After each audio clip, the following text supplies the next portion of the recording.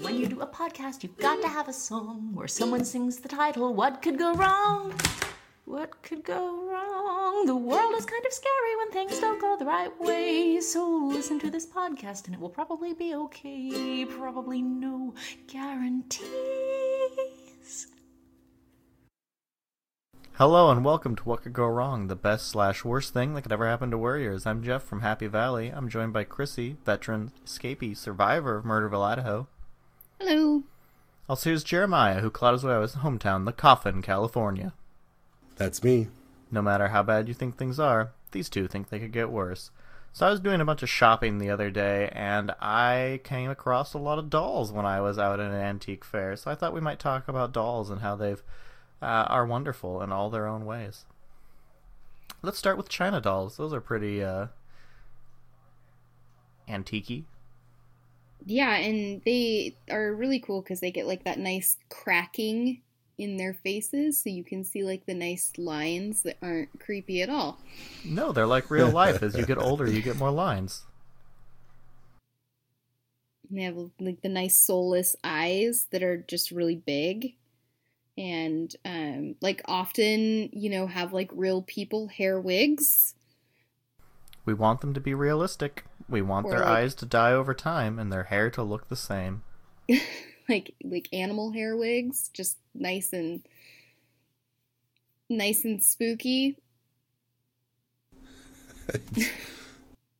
I think the cracked faces that take a seemingly innocent child's doll toy thing and start turning into a maze of madness that you have to look at when you hold the doll until it traps you inside of it is probably about the worst thing that could happen. I mean, generally in anything that could possibly like consume your soul, the last thing you want is like more cracks for the soul to be sucked through. Mm-hmm. Just personal preference. Or they're just escape routes for you later. Ooh, that's not how dolls work. Yeah, if you're not getting sucked into the doll and trapped, then there's also the alternate, something possesses the doll and then animates it, where it can then pursue and or torment you. Yeah. But then you're getting your cardio in. This is just helpful. There are just better ways to get cardio in than being chased by a possessed doll or a doll that is trying to eat you. You're right, and you know what that is? Playing with action figures, because action figures are always cool. Sure. That's an option. Here's the thing that happens with action figures is when they animate, you've already given them weapons. Mm-hmm. So they come with the thing that can hurt you. So when they gain life of their own and begin to move about, they're armed. Mm-hmm. Yeah. I think not enough people have learned the moral of the brilliant, ahead of its time, prophetic film, Small Soldiers. Oh, really? I thought you were going to go with Chucky, I thought there for a moment. Oh, no, Chucky was definitely in the possession side of things. As far as, like, the armed action figures that become militarized and attack people. Puppet Master. Toys, well, I mean, the movie Toys with Robin Williams was kind of a little esoteric, but, like, Small Soldiers is, boom, Small Soldiers. You've got toys that have guns that shoot people because their programmed mega chips give them artificial intelligence or some radio control business that there's a plot in there, I'm sure. It's not relevant to what we're talking about right now, though. So guns are bad. Guns and action figures are bad. Possessed action figures are bad. All of it together, it's bad. I mean, I just want to make sure everyone knows that it's okay to play with action figures no matter who you are, because dolls are fun to play with. Oh, sure. I mean, dolls are really fun to play with. I think the really important thing when it comes to playing with dolls, no matter who you are, is just, to make sure that you have not purchased a haunted doll and that you have not purchased a doll that seems to be humming with like, Radioactive otherworldly power. energy or radioactive power. You want to make sure your doll isn't glowing in any fashion. Like Unless it's just a glow in the really, dark. like do a thing with your doll where like you just kind of turn your back before you buy it, but kind of glance out of the corner of your eye just to see if it twitches at all in its packaging. Yeah. You just, you want to be careful that you get the dolls that are safe and will not harm you or your loved ones. This is one of the few... And then it's good. Oh. Yeah, this is one of the few occurrences where I would advocate buying new. When you go to a, used doll vendor, used toy store, or Goodwill, or the eBay, and you're bidding on the dolls, one, there are scary dolls on eBay. If you go search for dolls on eBay, you will lose some sanity points. Two, all of those dolls on eBay, there is no telling when you think you sniped a good auction that you're actually getting a possessed, haunted, blood-stained, murder accessorized action figure / doll. The odds are non-zero. Speaking of excellent used things that you can win and or purchase, let's get some stuffed animals from the circus, or a fair, or any type of activity where you play a game to win a stuffed animal.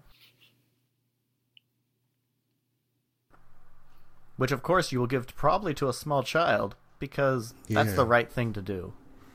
I mean, I understand that being a carny is a noble profession that many people choose to have, and that's fine.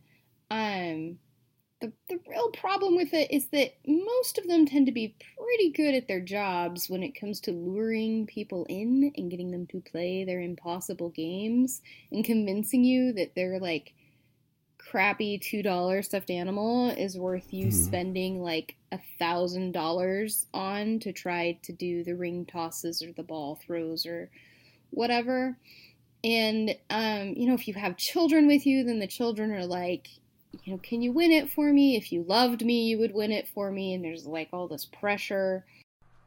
They're selling you a challenge and an experience, a memory that your children will cherish forever after you win that giant banana man.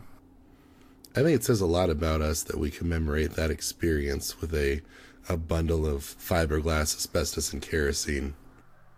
The best way to show your love. It just seems like there are probably better ways, like less flammable ways of creating memories. Just remember, Chrissy, everything you love is flammable. I mean, if it gets warm enough. Yes. I'm glad we all love stuffed animals just as much as I do. Let's move on to minis. People use them for wargame aspects, but I think there's many things you could tell the story with of a random little miniature. Okay, are we talking pre-painted? I mean, we could go with whatever you want to go with. We could be talking little Polly Pocket things. We could be talking need to paint them yourself models that you assemble by hand from little miniature pieces that you need almost microscopic vision and small tools to put them all together.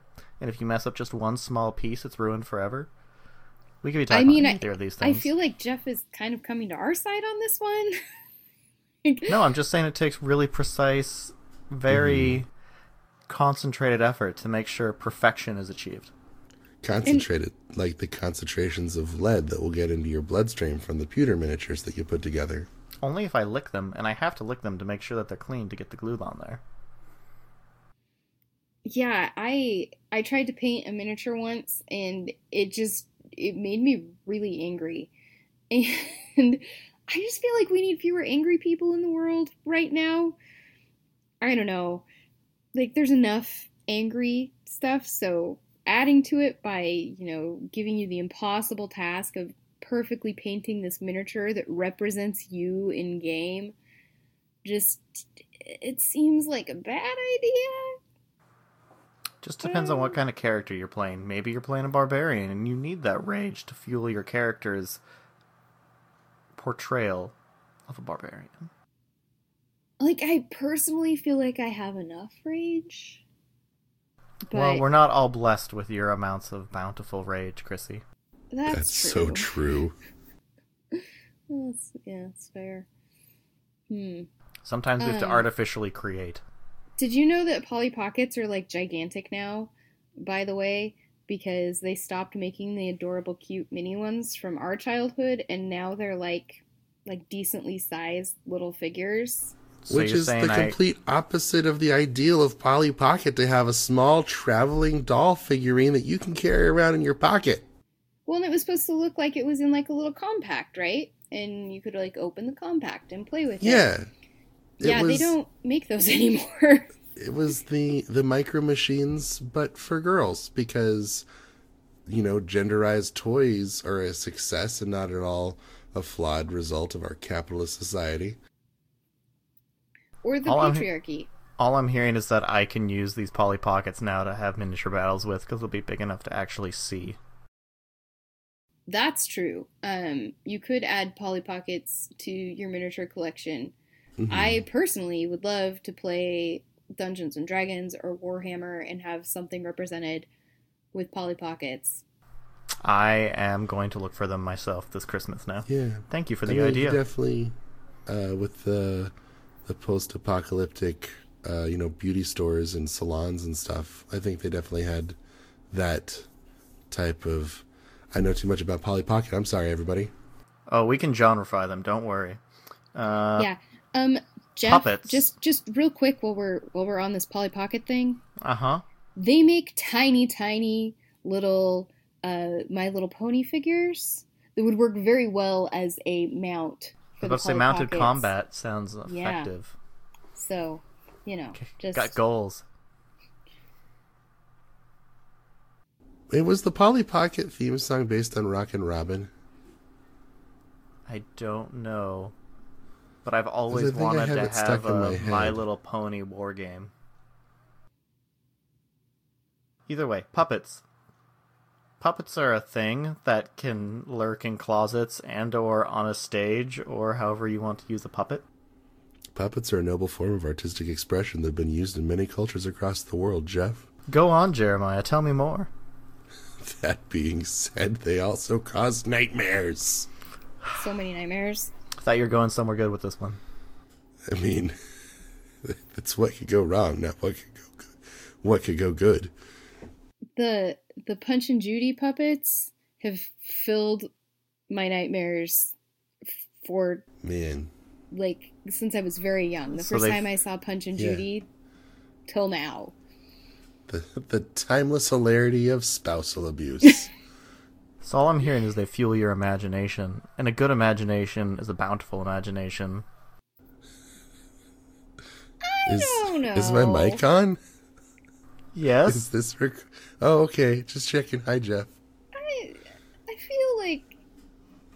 I feel like what we need to talk about right now is really listening to what we're saying, because what we're saying is no, and what you're saying is yes. Yeah, you need to, channel your nightmares. I mean, I could do that. I don't know if that's the best thing for humanity as a whole. I mean, you already have the bunker. We know what's going on. The puppet nightmares. I think not knowing what Chrissy's up to is what helps me sleep. If I knew what she was doing, then I would have more nightmares. Let me tell you. I'll put on a puppet show for you later, Jeremiah, and we can tell the whole story. Oh, no. Let me tell you, I'm working on this great new thing where I can just control people like marionettes. I can see the tie from there. Far away. Dance, puppets.